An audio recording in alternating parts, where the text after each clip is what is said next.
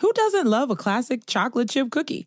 Famous Amos has been making them since the 70s, 1975 to be exact. With semi-sweet chocolate chips and a satisfying crunch, it's everything classic in one bite-sized cookie, and fans couldn't get enough. That's right. You'll find our original recipe, the one you know and love, in every bag of Famous Amos original chocolate chip cookies. Find Famous Amos anywhere you buy your favorite snacks. Life is a highway, and on it there will be many chicken sandwiches. But there's only one McCrispy. So go ahead and hit the turn signal if you know about this juicy gem of a detour.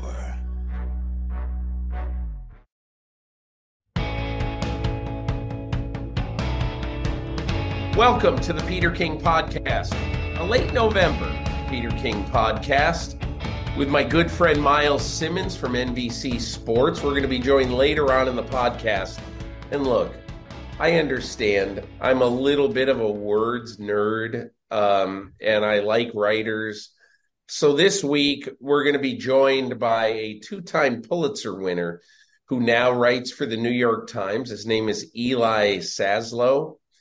And Eli is someone who I greatly, greatly admire. And he wrote a great story in the New York Times this past Sunday that we're going to discuss later on when we have Eli on the podcast. So anyway, a little bit of a different pod this week, but I wanted you to be able to hear the words of a great American writer today. So Eli Saslow on the pod a little bit later. Miles, so much to discuss.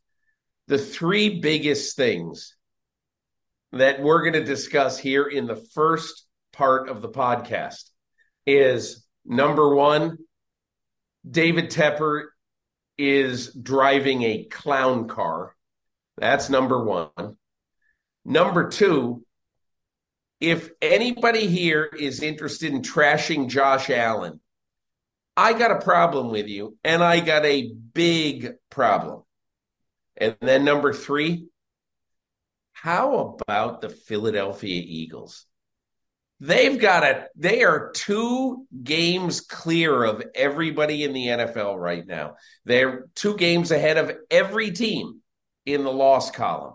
So we're going to discuss the Eagles and why they are. And then in the second half of the pod, when we talk NFL, I've got a couple of things I want to touch on with Miles. And I think one of the really interesting things that happens in the course of an NFL season is some narrative starts to build that I'm not really sure is a good narrative, okay? And there's 2 of those now. One of them is that, the Kansas City Chiefs are in huge trouble. They can't score in the second half.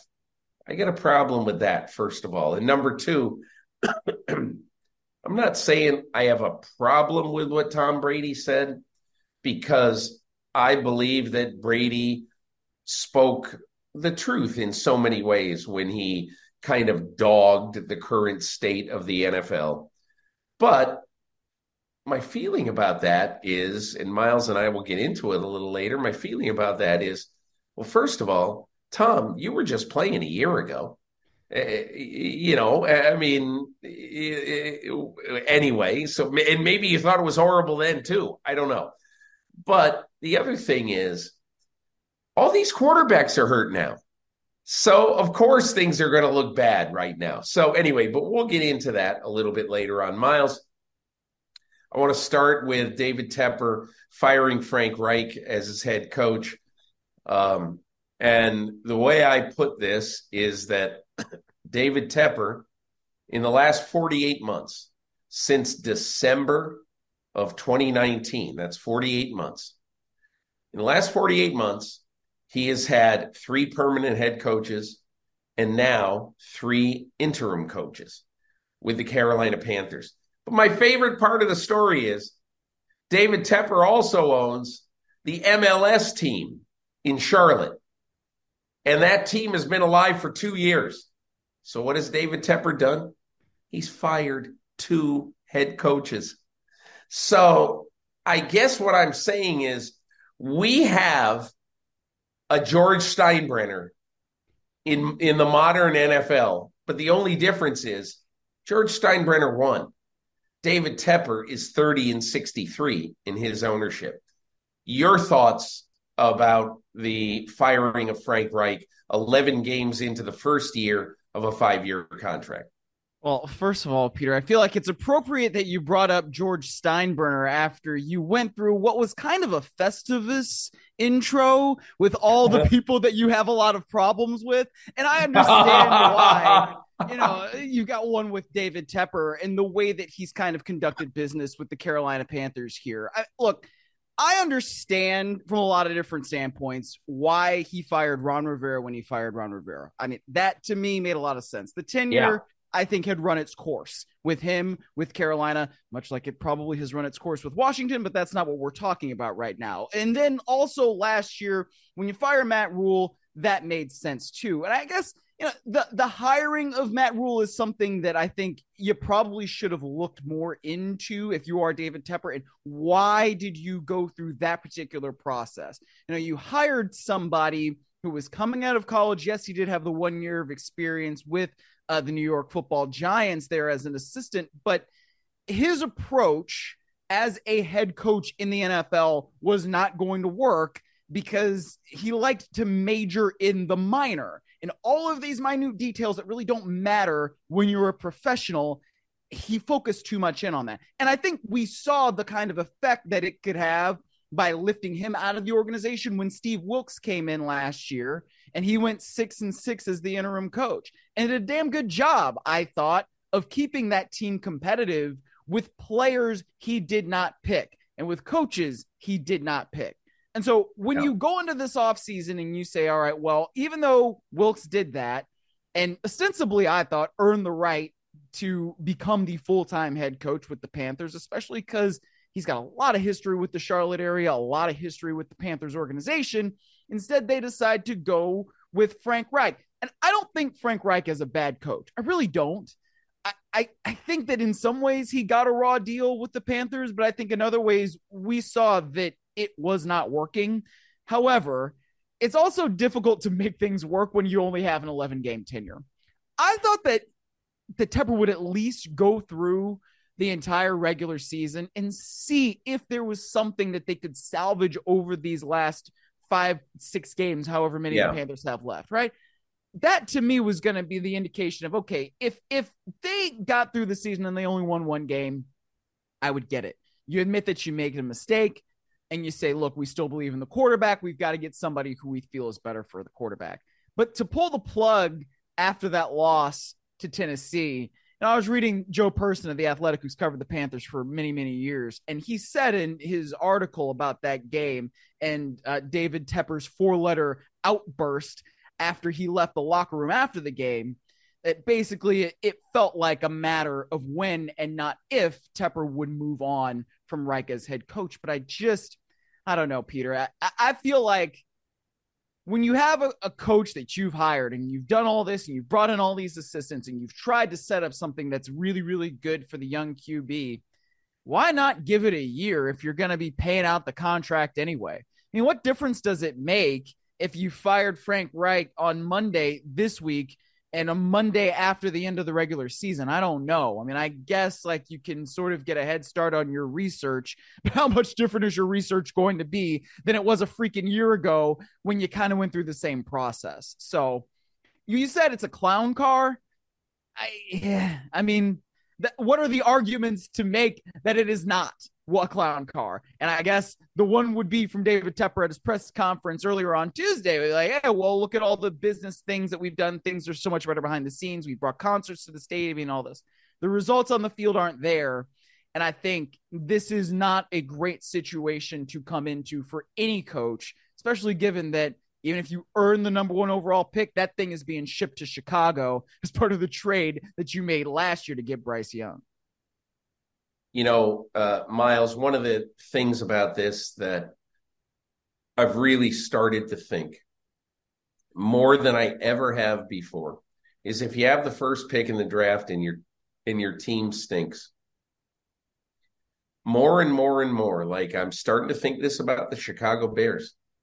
I understand everybody wants to, everybody wants to get excited about the next shiny object. Let's take a quarterback and let's do this. But my whole question is, what leads you to think it's going to be any different with Caleb Williams than it was with Justin Fields? You might be able to give me some great analytics, expected points added stat, or, how great he is at explosive plays. I mean, just stop with that for a second. When you have a team that stinks, and I'm telling you right now, Bryce Young is getting no sympathy from anybody. But you know what? He gets a lot from me, and I'll tell you why. Because Bryce Young has been treated like, let's be honest. He's been treated like a punching bag this year. It's the same thing that happened to Daniel Jones with the Giants. His line stunk. Bryce Young's line stunk. And Bryce Young got beat up, and they expected him as a rookie in the NFL to come in when he just played at Alabama, where they took care of the offensive line and they protected the quarterback. And with the Carolina Panthers, they did no such thing. So anyway, that's one part of it. But I'll just say one thing about Tepper. It amazes me that this man, for 9 years before he took the ownership of the Panthers, for 9 years, he was a minority owner of the Pittsburgh Steelers. He saw how the Rooneys did business. He saw that even when they didn't have a great year, they didn't throw Mike Tomlin out the door. And so, he saw all that, and yet he looks at a team in the city that he bought into the team, and he looks at that team and says, they've had 3 permanent head coaches in 54 years. We've had 3 permanent head coaches in the last 4 years. Mm-hmm. What is wrong with this picture? I'll tell you what's wrong with this picture. What's wrong is that he needs to understand the way that people do business in the NFL, which is you have the patience to not do stupid things like David Tepper is doing. Okay, if you don't like Frank Reich, don't hire him. But if you hire Frank Reich, don't give him 10 months. That's insane. That's stupid. And it's got to stop. And if he doesn't stop it, he deserves the rancor of the press corps in Carolina, in Charlotte. Nobody would ever call the Charlotte press corps Philadelphia. Okay. And I'm not dissing anybody, but I'm just saying it's not known as Philadelphia, the tough, hard-bitten press corps. All right. And for him to ignore a question from the columnist of the Charlotte Observer, to not call on Scott Fowler, who is easily the most recognizable, well-known guy in Carolina, because you don't like what he writes. David Tepper, you deserve all of the crap that is going to fall down on your head. That's all I can say. You don't understand what it takes to be an owner in the NFL, which is insane because you had your tutelage for 9 years with the Pittsburgh Steelers. Anyway, let's move on after I've gotten that out of my system. No, I thought that, hey, Peter, I thought that was great, man. No, you don't usually go on rants like that, but when you do, that's when we know that it's a serious thing. Can I say this about the Panthers? Yeah. I mean, one, I would say that the thing that's interesting to me about former Steelers minority owners that then go on to become owners of their own teams is Jimmy Haslam was also a minority owner with the Steelers, and the Browns were frankly a clown car for many years under his ownership. And now under the leadership of Andrew Berry as GM and Kevin Stefanski as head coach, that has stopped. So all hope is not lost for you Carolina Panthers fans out there, at least not yet. It still may take another couple of years. But I think when it comes to the Panthers, then their roster, a lot of what they remind me of right now is the 2016 Rams after they had drafted Jared Goff, number 1 overall. the Rams had defensive talent, right? You had an Aaron Donald, you still had a Robert Quinn, and Michael Brockers. Those guys were up front, had some talent in the secondary, Trumaine Johnson back then. So you can see some of these parallels, at least I do, with what they've got going on with the number one overall pick who's a QB who really just does not have any semblance of talent and help around him. And you've got some talent on the defensive end. Things can get better very, very fast if David Tepper gets this next head coach right. Is David Tepper going to get this next head coach right? I certainly do not know. But that's all I'm saying. You know, you look for the 2016 to the 2017 Rams and how much different they looked once they got in Sean McVay and once he was coaching up the offense and he was coaching up Jared Goff. Something similar could happen with the Carolina Panthers next year. And I guess that's very, very Pollyanna and rose-colored glasses, but things can change quickly in the NFL, and it's not always as bad as what it seems. But again, David Tepper has got to get this next hire right, and he's got to let that person do their job. Yeah. I'll just end with this. The Carolina Panthers have traded their first-round pick next year, which will likely, or possibly, I should say, be the first overall pick. So that's a disaster in and of itself. But there's no team in the NFL that needs a massive overhaul the way the Panthers do. And here's what they have in the first 2 days of the draft, rounds 1, 2, and 3. Here's what they have to do their massive overhaul. As of today, they have the 33rd pick and they have the 65th pick. That's it. No picks in the top 30. And so the only way, in my opinion, that they can do a massive overhaul is think about trading some of their cornerstone guys who they know, if they're not going to be any good till 25 or 26, they know that maybe they can get more for them now with younger players in this year's draft. I don't know what they're going to do, but enough of them. I think until David Tepper basically takes himself out of this equation and realizes that he needs to just go wear the dunce cap, sit in the corner, and whether he hands the authority to Scott Fitterer or to someone else, just get out of there. You are ruining this franchise. Okay, next. Let's go to Josh Allen for five sentences. I just got so, angry. I was walking the dog, listening to a lot of stuff, ESPN radio, NFL, Sirius XM NFL radio on my headset. I was walking the dog on Monday and listening to various and sundry people saying that, well, what do you expect from Josh Allen? Throwing a fourth quarter interception and all that. I mean, what do you, at a crucial time, what do you expect? Ladies and gentlemen, Josh Allen played one of the best games of his career on Sunday in Philadelphia. And actually, since Ken Dorsey got fired, the Buffalo Bills, quarterbacked by Josh Allen, are averaging per game 33 points and 449 yards per game. So let's calm down about this, this trashing of Josh Allen or saying, see, he's always going to throw a big pick at a bad time and all that. I thought Josh Allen was brilliant in Philadelphia. And look, sometimes you throw a pick, but, let's also talk about, the touchdowns he scored, the 34 points he put on the board. I think maybe it's because, I'm in my old age now and I basically don't see things way on one side and way on the other necessarily. I see things more in the middle. And Josh Allen does have a turnover issue. We all know that. But after a guy plays the way he played in this game on Sunday, to be critical of him, I think is just crazy. But I don't know. That's just my opinion. We haven't even talked about it. What do you think?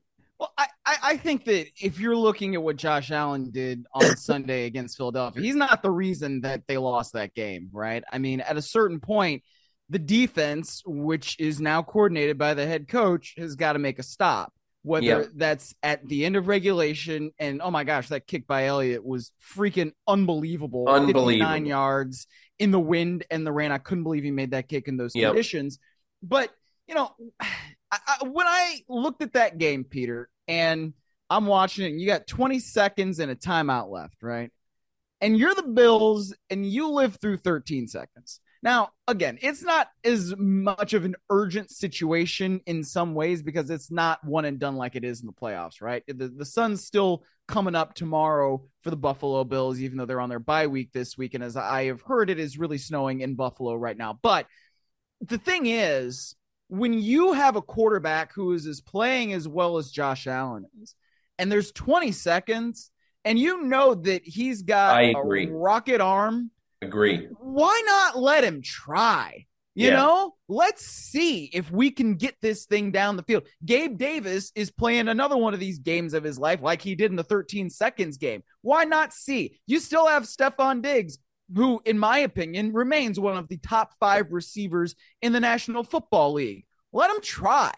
You know, so that's part of the problem that I have. And then some of the issues that they've had with these defensive calls that have gone, you know, in ways that you don't need them to because of the way the offenses play that defense. I don't know, man. Like, that to me is the bigger issue than what Josh Allen did. When you're playing a great team like the Eagles, you might turn the ball over. It's okay. Allen, I thought, responded very well. He got back up and he limited those things. So Josh Allen was not the problem on Sunday. All right, the Philadelphia Eagles are 10-1. They are 2 games up in the loss column on every contender in the NFL. There's a bunch of teams with 3 losses. I find it surprising that 11 games into the season, 12 for some, that the Philadelphia Eagles are 2 games better than anybody. I talked to Jason Kelsey Sunday night. That's the thing that really surprises him, that nobody else is up there with them. But I think one of the things I noticed about the Eagles that is very, very admirable is that they can play really mediocre football for 30, 35 minutes, whatever it is. And then I'm not even saying wake up, because I don't think it's about waking up. But here's the deal. For the first 35 minutes of this game, they had the ball 7 times. I'm not counting the kneel down at the end of the first half. They had the ball 7 times, and they scored 1 touchdown. And they were doing nothing. They had 1 drive, you know, at that point of over like 15 yards. And so I think there was a lot of concern with the Eagles, but Kelsey was very much, we played lousy, but we still knew what we could do in this game against this team. And that's why, to me, you know, Miles, when you look at the Eagles right now, what's so interesting is that they are in this incredibly difficult time in their schedule, you know, that we've discussed. But think about it. You know, they have had a really, really tough Miami. Let's talk about their run in the last 5 games. Miami at Washington, and people would laugh at that, but for some reason, Washington has played great against the Eagles. It's almost an even score over the last 2 years. So anyway, Miami at Washington, Dallas at Kansas City, and Buffalo at home. And now they still got San Francisco at home this week, and then at Dallas. And the first 5 games of that run, they're 5-0. And I just think this has so much to do with what Bill Parcells used to talk about all the time. Hey, Bill, in the 80s, why you guys so good, even though you might look at the talent position by position and you fall short of the 49ers or the Bears or even Washington. And he said, I think what it is we play such a tough schedule, and we are up against the toughest teams in the league almost every week. So I think we build calluses. and we get tougher as the season goes on. And I think that's one of the things that Philadelphia has done. They're never out of any game. They don't think any game is over. Jalen Hurts has been in 1,000 of these games at Alabama mostly, and then at Oklahoma.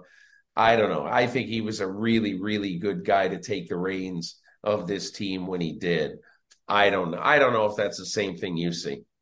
Well, it's interesting because I think I look at what Pete Carroll sometimes says when we see celebrations in the locker room, and it's like, can you win a game in the first quarter? No. Second quarter? No. Third quarter? No. Fourth quarter? Yes. And sometimes it takes overtime. But that's the kind of team that the Eagles are. And it's not just the calluses built up from this season. It's also last season when they started to emerge and people were like, oh, that team's really, really good. And then they just kept winning and winning and winning. And they took it all the way to the Super Bowl. And now they understand that they're going to get everybody's best shot every single week. Right. And so when you know that and you have to deal with the in-game adversity as they have, then you understand, like, okay, we just need to focus on the next play and make a play. And once we make a play, then we can make another play and then another play. And so nothing ever seems too big for them. Nothing ever seems too out of control for them. And that's why they continue to win. And so when you have that kind of experience and you have the veterans like a Kelsey, like a Fletcher Cox, a Brandon Graham, a Lane Johnson that are in the locker room and that have taught these younger players what it takes. Like, that's why all of this comes together so well. So, I mean, I don't know if the 49ers are going to be able to beat Philly this week. I'm sure as hell going to enjoy watching the game.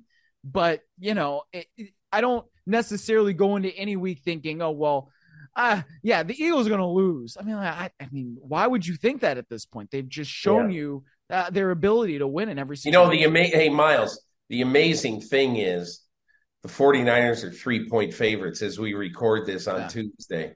I mean, which to me, somebody please explain that. And I look, 49ers might win by 20. I don't know.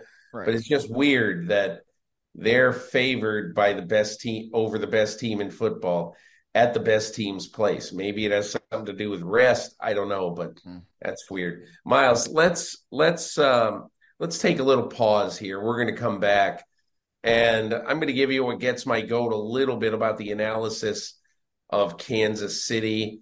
And we'll also talk a little bit about Tom Brady's comments about his dissatisfaction with football right now.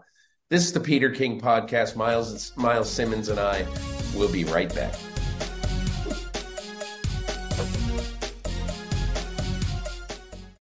Who doesn't love a classic chocolate chip cookie?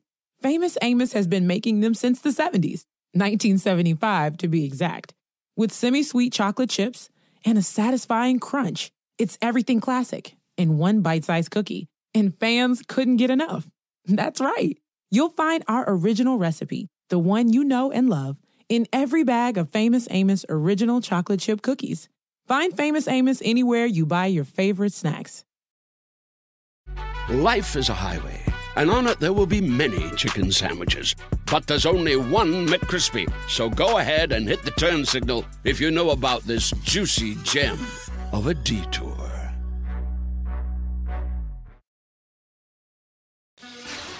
So we're back in the podcast, and Miles Simmons, I'm going to let you start off with this. I sort of had a problem with Kansas City winning games unimpressively and not dominating, and people thinking that kind of the sky was falling on their offense, which wasn't what it was the last couple of years, but I just view it, in Pat we trust, because I just think he'll figure it out. He will look, if Sky Moore is not going to get it done, okay, we're going to Rashee Rice. I think they'll figure it out. But how do you see the sort of how the Chiefs have gone through this year and where they are right now? Well, I don't think that it's the sky is falling, and I don't really think Patrick Mahomes needs to figure it out either. I think that these receivers need to figure it out, and the coaching staff and Andy Reid, Matt Nagy, those guys need to figure out what guys can actually be relied upon in the crunch time situations. Obviously, it's not Marquez Valdes-Scantling, right? I mean, that's just something we know. And Jerick McKinnon dealing with a groin injury certainly doesn't help that offense either. But I think by now we know Isaiah Pacheco, if you need a yard, is going to get you that yard, by and large, most of the time, because he runs like he's angry at the ground. Travis Kelce is going to make he does when they need to be made, right? Yeah.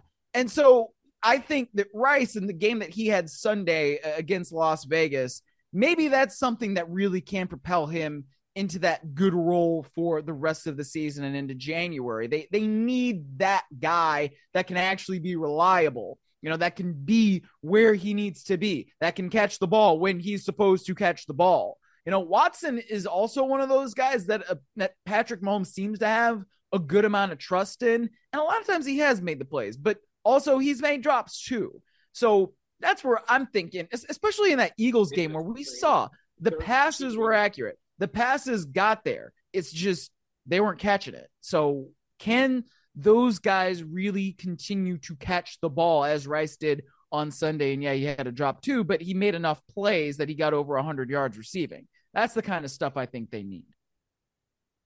Yeah, I think one of the things about Kansas City over the time, basically, that Mahomes has been running the show with Andy Reid is I just have this, I don't even want to call it blind faith. That sounds silly, but I think they have this great ability to figure out where they stink and then 3 weeks later to not stink anymore.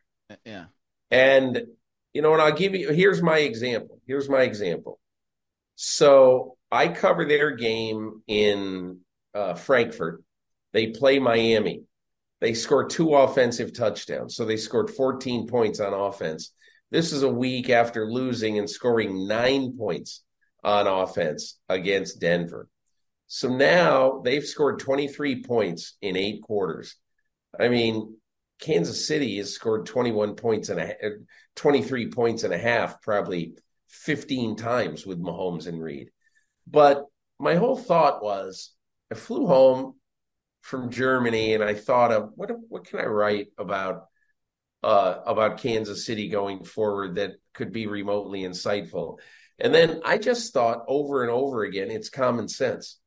He will figure it out. And I know somebody inside the Kansas City organization who texted me that week and said, man, things aren't good and blah, blah, blah. And I said, hey, this is just my gut feeling. That's all it is.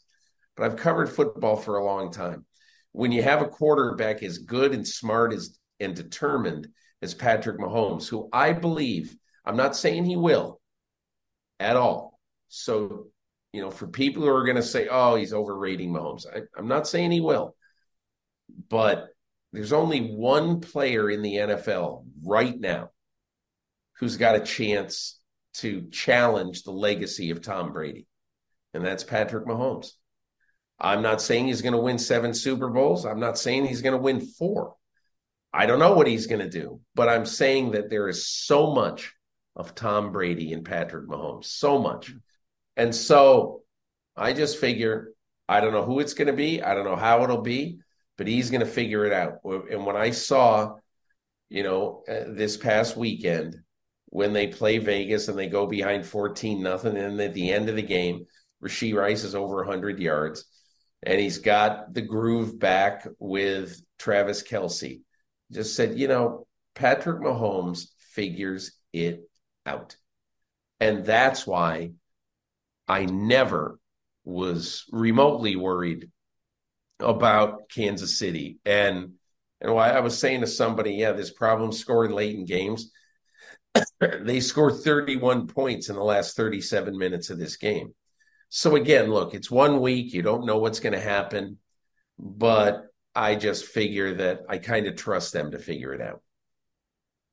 Yeah, I mean, I do too. And it's going to be interesting to see what they do against the Packers this week. And that's a big game. It's a big game. It's kind of a tough game. It is. Yeah. And we've seen the Packers start to play a lot better over the last couple of weeks. Right. To get those 2 wins against the Chargers and then the Lions in rapid succession as they did. I mean, I think it says a lot about Jordan Love's development and how much more comfortable he's looking. So, it's not Patrick Mahomes versus Jordan Love at the same time. Yes, but this is a really intriguing quarterback matchup to me because those are 2 guys that are part of offenses that right now are at least appearing to be on the rise based on what they've done over the last week or so.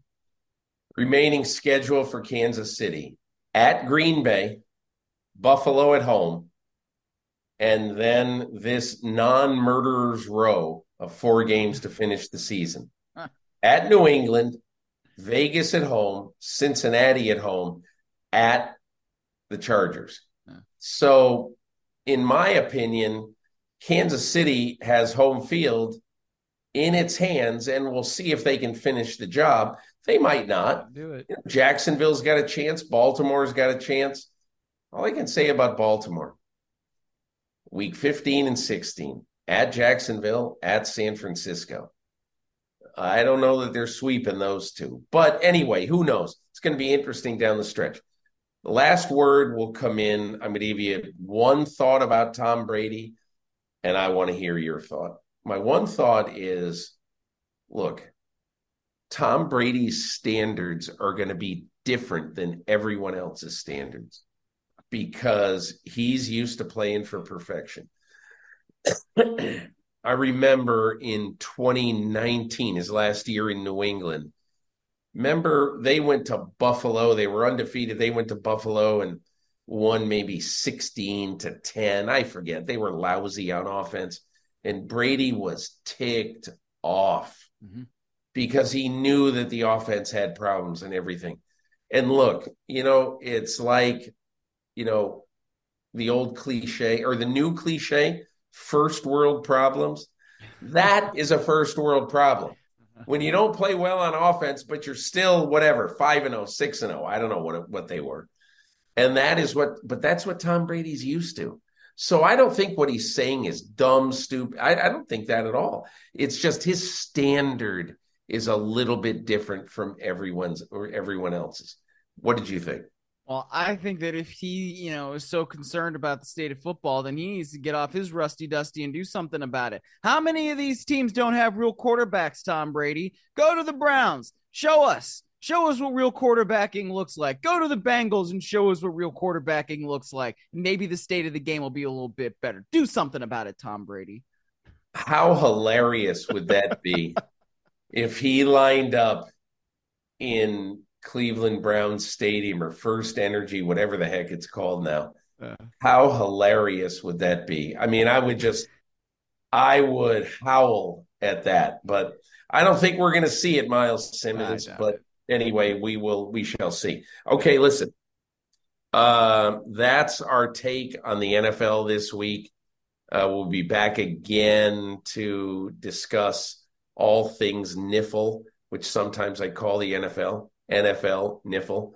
But what you're going to hear now is a little bit of journalism talk, a little bit of storytelling talk, and just I think one of the great writers in America today, Eli Saslow of the New York Times, talking about an incredible story that he has just written. I won't spoil it for you. I'll just spoil it about 3 minutes from now. But let's go to Eli Saslow and me in a conversation we recorded on Tuesday after the NFL week. Back on the podcast, joined by Eli Saslow, who's a writer for the New York Times. And I wanted to have Eli on because I'm an Eli Saslow fanboy. I think he is, as I wrote in my column this week, I think he's the best writer of serious things in America today. He's won 2 Pulitzers. He's only 41 years old, so we're going to get the pleasure of reading a lot of his stuff in the next few years. And I realize I hardly ever veer away from football in my podcast, but I just wanted to have Eli on to talk a little bit about storytelling, journalism, There's a lot of threats to journalism now. And, in the wake of what I think might be the best story I've ever read from him, and that's saying something because for a long time, I thought the story he wrote at the Washington Post about a very, very sad story of a Denver bus driver and what a bus driver in the middle of a city post-COVID has to put up with. It was haunting. And that story right there actually helped him win one of his 2 Pulitzers. But this story that he wrote this week was about, or actually last week, was about a defendant in the January 6th attack on the Capitol who was turned in by his son. And the defendant is going to be going to prison, barring something very surprising. And without any question, it's his son who helped put him there. And the story is just startling and stunning. Whatever your political bend is, I think it's really well worth your time. The story was in the Times on November 19th, and it is headlined, "A January 6th defendant pleads his case to the son who turned him in." And so, Eli, I'm so glad you could join me on the podcast this week. No, it's my pleasure. Thanks, Peter. I've been looking forward to your work every Monday morning for years. It's part of my routine. So it helps me recover from the stories that I write. So thank you for that. Thank you. Let's talk a little bit about this story. I'm dying to find out where you heard about it and how you convinced this father and son to allow you in their lives to tell the real story.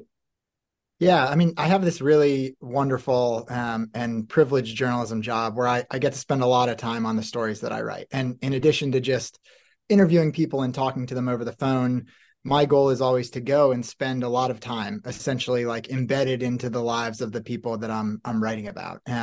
One of the themes for me often, I think, in my work is polarization. Like the United States is increasingly polarized in almost every way. And, that's politically, that's like our wealth inequality is growing all the time. Obviously, we still as a country deal with our racial polarization and that being part of the issue that we face in the United States always. So I'm looking at how we kind of exist increasingly in our own little bubbles in our lives. And particularly going into this next year when we're going to have another really contentious presidential election, I wanted to find a way to write about how divided we are, how even 2 people who basically live in the same place, who see the same things, who care about each other, can view things so dramatically differently. And so I started looking through some of the January 6th cases. There are now 1,200 people who've been charged with the attacks at the Capitol, with their role there. And a lot of these people are for the most part normal Americans who live pretty ordinary lives, and who for one reason or another found themselves either through a place of disinformation or conspiracy theory or their own righteous anger, indignation about how their lives were going, found themselves taking part in this historic mess. So I started reading through all of these case files, and in them, in these 1,200 cases, I noticed a case against somebody named Brian Mock, and the thing that I noticed was that the key witness at his trial had been his son AJ. And what immediately compelled me about these 2 people is that it was very clear that they were really close. AJ, who's a 21-year-old gay Democrat, lives in downtown Minneapolis, very supportive of like the Black Lives Matter movement, was vocal after George Floyd's killing and taking part in that. When AJ came out as gay, he said his main source of support was his father. Like his father was the one who always had his back, who was always at his side, a single father who often took care of AJ by himself. And then over the last few years, because of COVID, because of George Floyd, because of the economy, these 2 people had started to go in really different directions. And to AJ's shock, he had been watching the news on January 6th and had seen his father in the crowd. And his father had pushed police officers, attempted to kick police officers, didn't go into the Capitol, but certainly was a part of the riotous activity outside of it. And AJ then had made the really hard choice after thinking about it for a long time to turn his father into the FBI. And so the point at which I arrived in these people's lives was after the trial, in part because of AJ's testimony. Brian had been found guilty of all 11 charges. And he was awaiting sentencing, which meant he'd come home from detention. He had about 2 or 3 months home in Wisconsin. And during those 2 or 3 months, the main thing Brian wanted to do was continue to plead his case to the one person he cares about the most, his son, the person that he loves more than anyone else. So, for me, it was an opportunity to hear two people who really want to agree. Like Brian and AJ love each other, right? They have always trusted each other. They care about each other, and they want to agree about what's happening in the country. And so hearing those conversations between them made me think it might teach us all something about how all of us can go about talking to people who we disagree with, and even talking to people who are doing things that we believe are abhorrent or even violent at a really fractious moment in our country. What I thought was so interesting, and this is the part of your stories that make them so incredibly memorable. I always think what makes a story special is you could refer to the story 10 years down the road and you'll remember at least one thing about the story. I will always remember about this story. I will always remember the dad frustrated trying to teach his son to just show him exactly where he was, what he did. And at one point, he takes out a pen and paper and he draws a diagram of the Capitol. And at one point, during the diagram, and he evidently also draws this little food truck nearby. And he basically is saying that, and this is where I stop, that day for lunch. And his son, AJ, says, because of course you needed tacos to storm the Capitol. And, his father says, what, you expect me to overthrow the government on an empty stomach? And the reason why your story sings is because that's such a real moment between people. It could be dire, it could be ugly, it could be awful.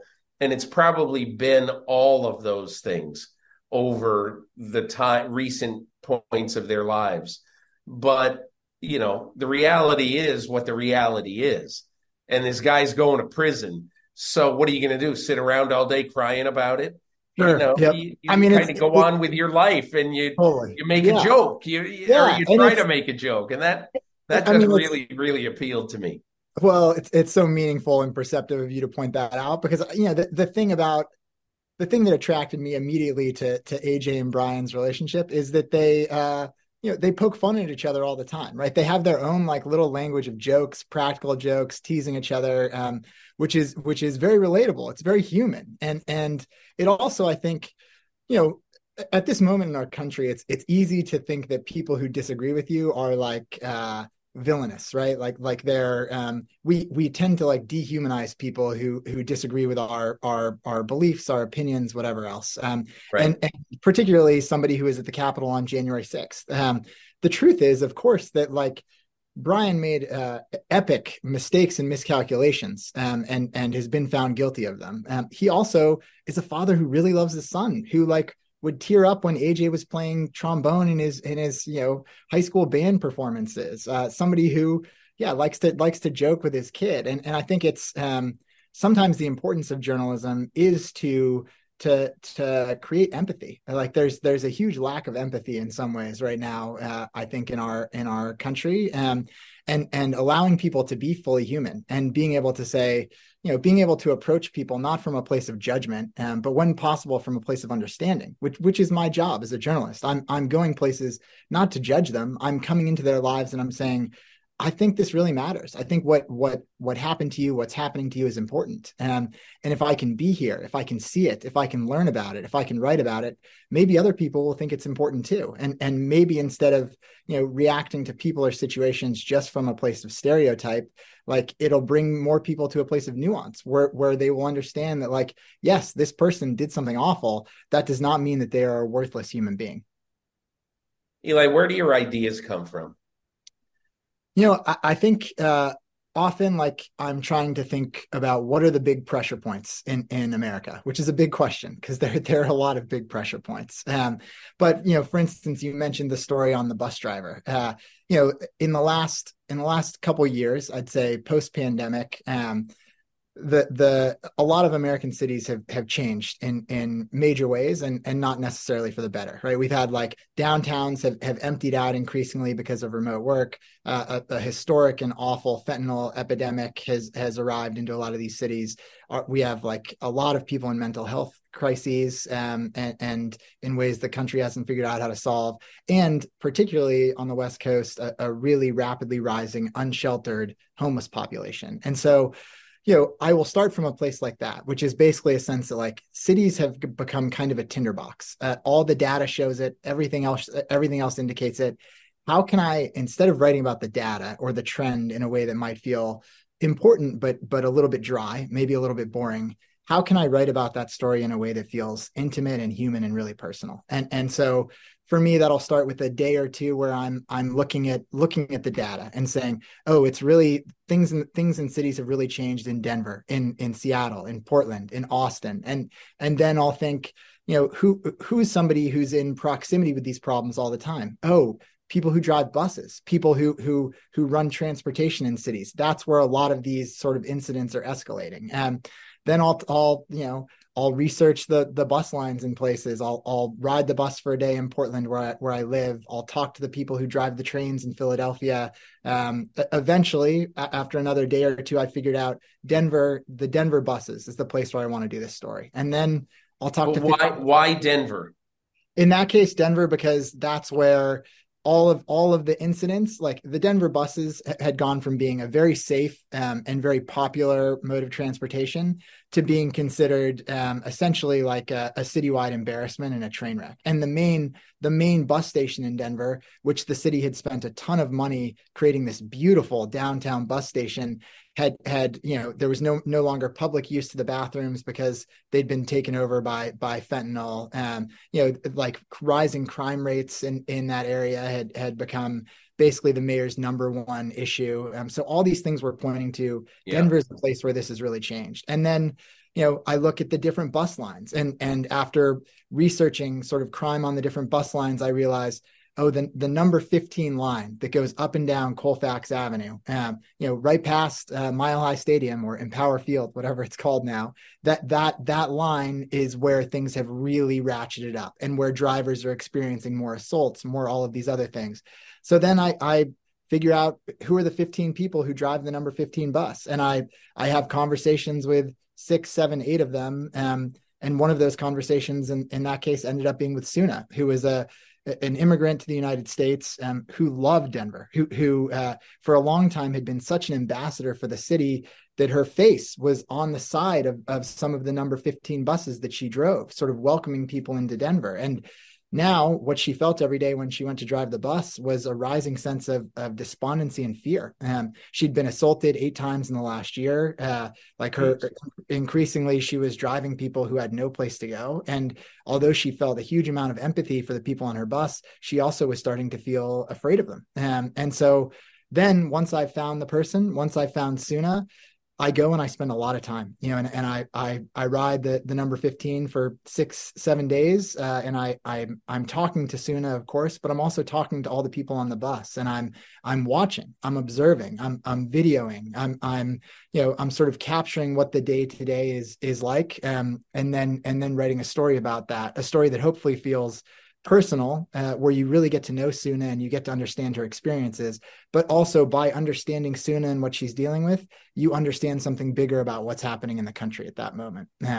So you mentioned earlier, and I think it's important, Peter, that like journalism, journalism also now is, I think, often really misunderstood. And so I always think it's, in the work that I do, I'm asking for a huge amount of trust from the people that I'm writing about, whether that's Brian and AJ and January 6th, or whether that's Suna. I mean, eventually what I'm asking them is I'm saying, hey, is it okay if a stranger comes and essentially lives inside your life for a while and then tells everybody about it? I'm not only asking them questions, I'm sitting there with them for hours. I'm going to their doctor's appointments with them. I'm asking them for their text messages, for all of these things that sort of allow a story to feel intimate and lived in, because that's what makes stories powerful. But that is so much to ask of people. And as a journalist, ethically, I can't give them anything in return, right? Nobody that I write about is ever paid for me writing about them. They can't see the story that I've written until it's published, because if I was to write a story about somebody and then hand it to them sort of to edit, I would be empowering them to be the editor of their own story. And those are never the most fair or honest stories. So right. Instead, all I'm saying to people every time is like, I think this really matters. I think you're living out a version of a life in this country that more people should know about and more people should understand. So it's a huge act of trust and faith every time for people to invite me in. Who doesn't love a classic chocolate chip cookie? Famous Amos has been making them since the 70s, 1975 to be exact. With semi-sweet chocolate chips and a satisfying crunch, it's everything classic in one bite-sized cookie, and fans couldn't get enough. That's right. You'll find our original recipe, the one you know and love, in every bag of Famous Amos original chocolate chip cookies. Find Famous Amos anywhere you buy your favorite snacks. Life is a highway, and on it there will be many chicken sandwiches. But there's only one McCrispy. So go ahead and hit the turn signal if you know about this juicy gem of a detour.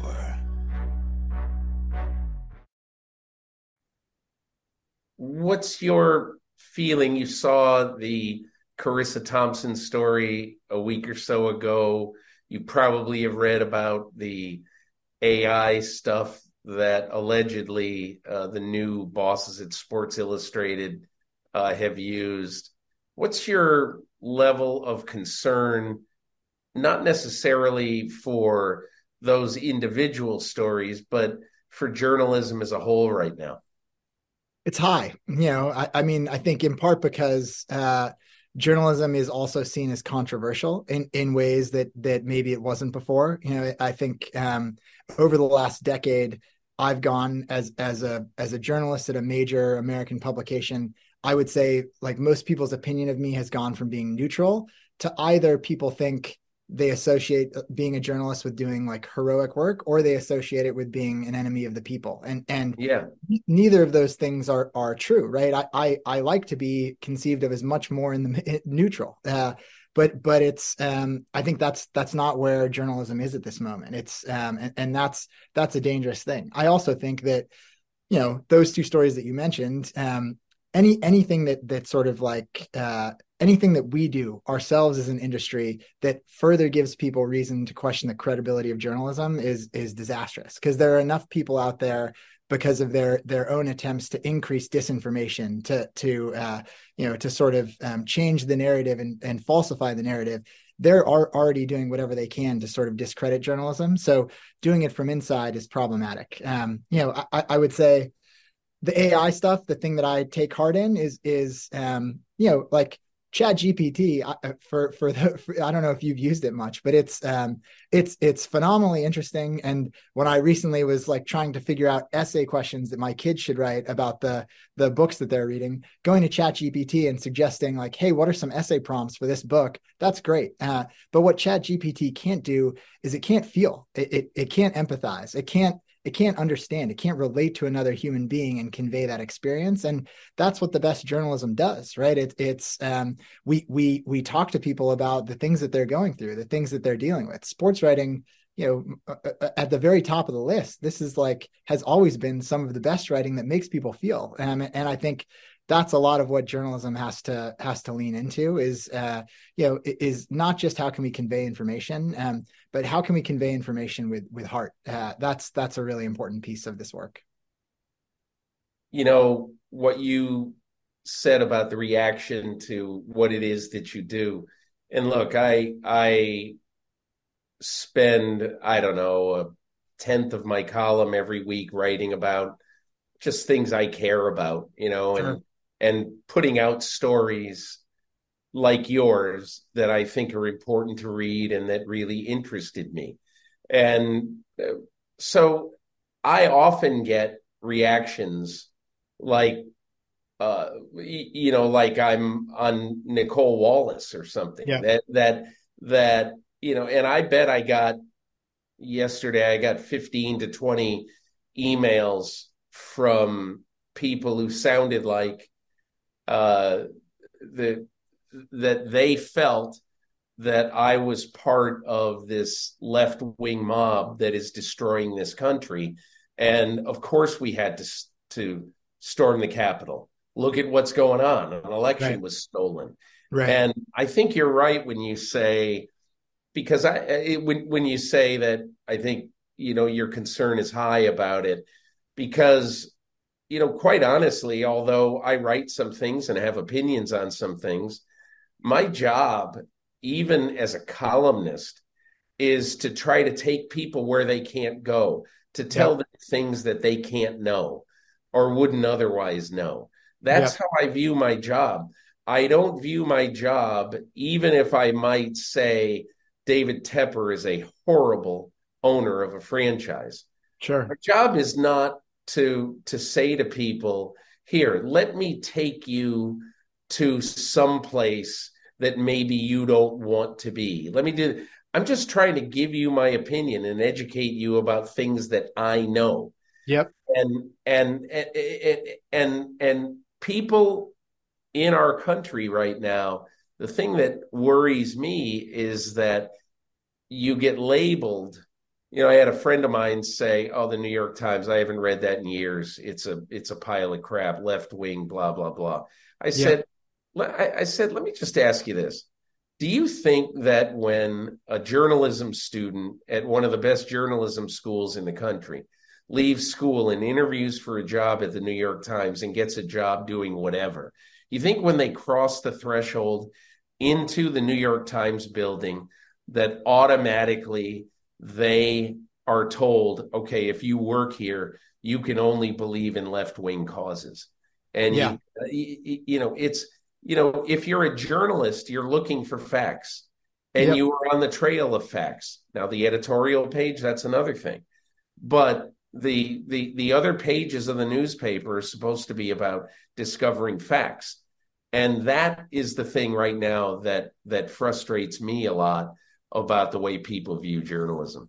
It frustrates me too. And I think it's I think the important thing for journalists is to continue to sort of follow the facts and rely on the facts wherever they lead and whatever their platform is. I mean, first of all, like this story, the January 6th story, I think even Brian Mock, who the story is about, would say that it's a very fair story that renders him as a full person and in ways that his trial or his singular actions on January 6th didn't.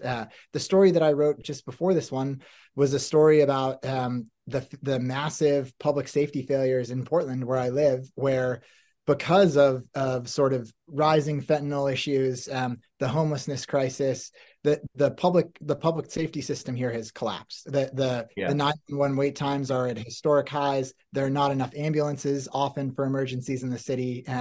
And so what's grown in place of basically a traditional first responder system is a massive private security complex. If you're a coffee shop in downtown Portland, you now have 2 private security contracts helping keep your business safe. And that is not a story that people who would conceive of themselves as being on the left in America were happy to read, right? Like the Democratic mayor of Portland was very upset with that story and wanted to meet with me to tell me why, and I think it's important for all of us to figure out, like, turn out the noise and what are the real issues? What are the real crises? And then for the most part, to trust our readers or our listeners to hopefully set aside their own biases, whatever they might initially think of the New York Times, whatever they might initially think of you and what your politics are, and click on the link, read it, judge for yourself, see if it might defy what you believe that it was, because I think often it would. And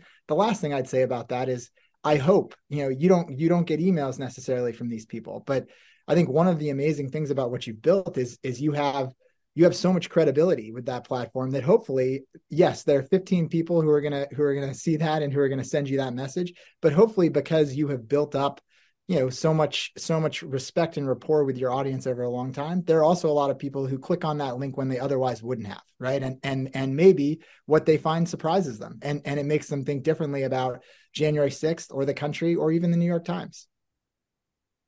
Hey, we can dream. We can help.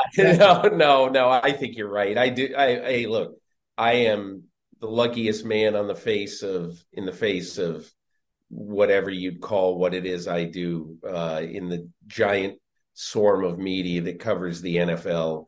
I've been hugely lucky, and I've loved my job.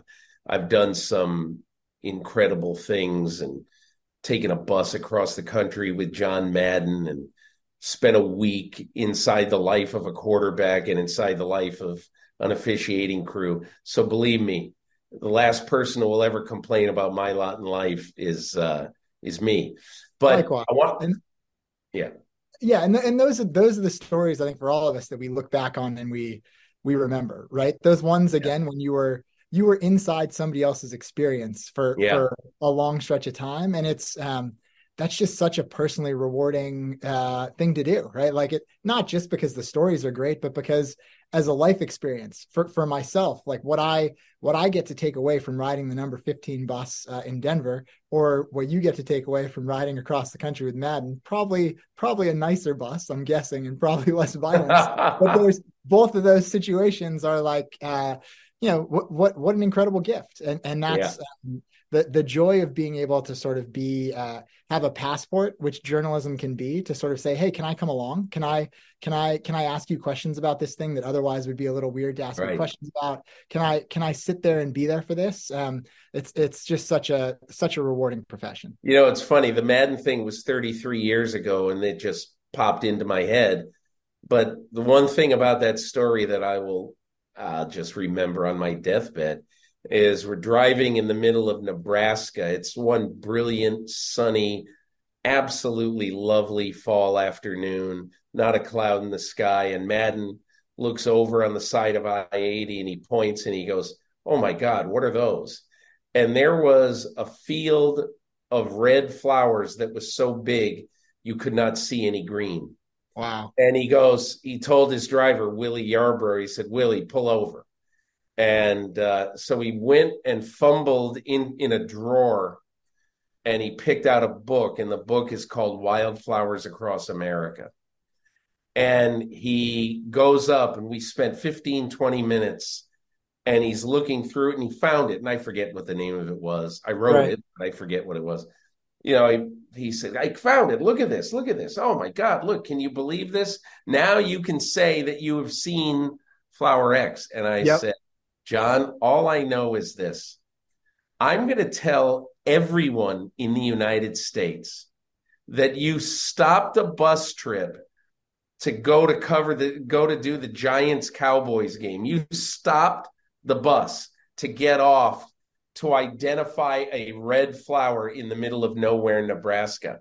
And we had a good talk about, like the taco truck in the January 6th story, talk about that one anecdote in that story that everybody's going to remember. And also, like, who is going to like John Madden less because of that? It's so endearing. I know. Yeah. Just, to be able to, and I think it's also like a lesson to all of us. Like, first, the like unbelievable beauty of this country always is staggering. Also to get outside our own feelings of self-importance, our own place of judgment, and to go see things, go stop sometimes and appreciate what's around you. I think especially now when the noise level is so high, like I hope if he were still alive, he'd still be pulling that bus over the side of the road.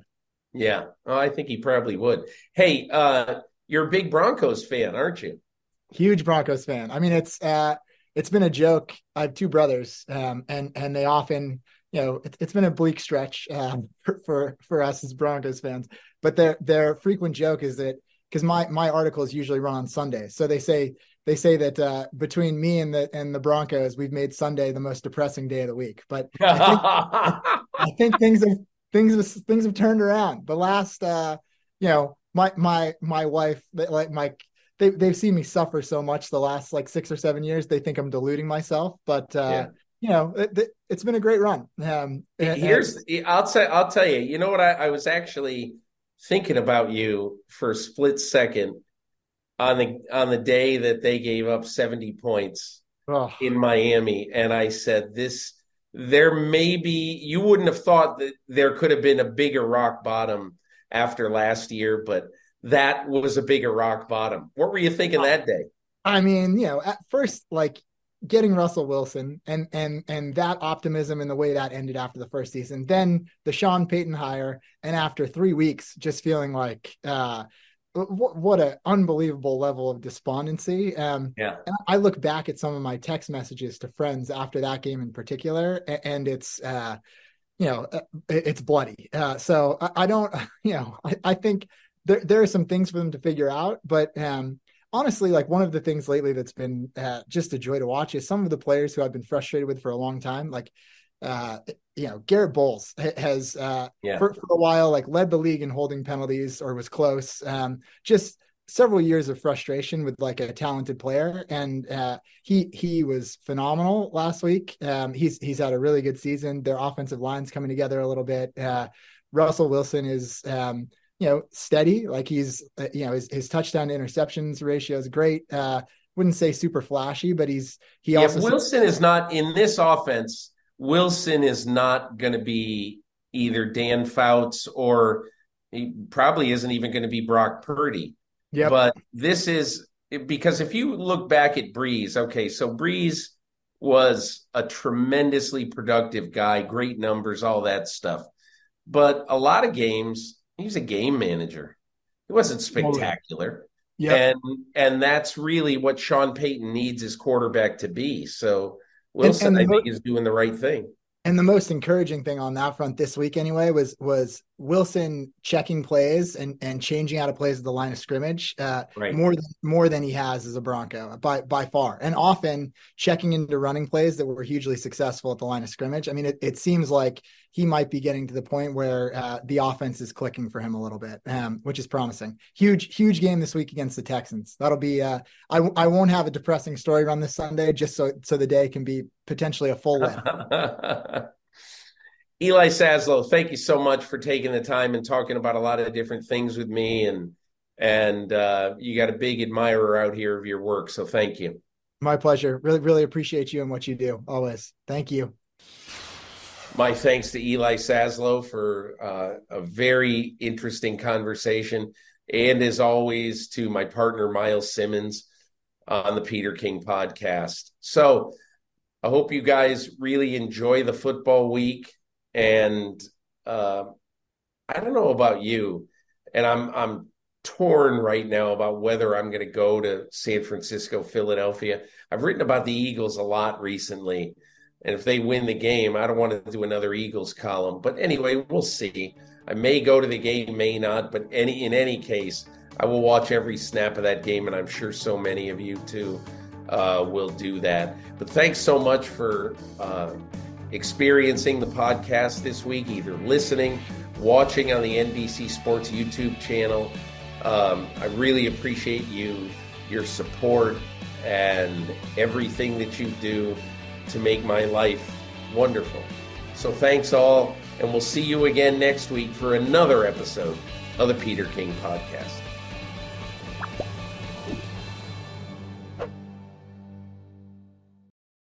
Who doesn't love a classic chocolate chip cookie? Famous Amos has been making them since the 70s, 1975 to be exact. With semi-sweet chocolate chips and a satisfying crunch, it's everything classic in one bite-sized cookie, and fans couldn't get enough. That's right. You'll find our original recipe, the one you know and love, in every bag of Famous Amos original chocolate chip cookies. Find Famous Amos anywhere you buy your favorite snacks. Life is a highway, and on it there will be many chicken sandwiches. But there's only one McCrispy. So go ahead and hit the turn signal if you know about this juicy gem of a detour.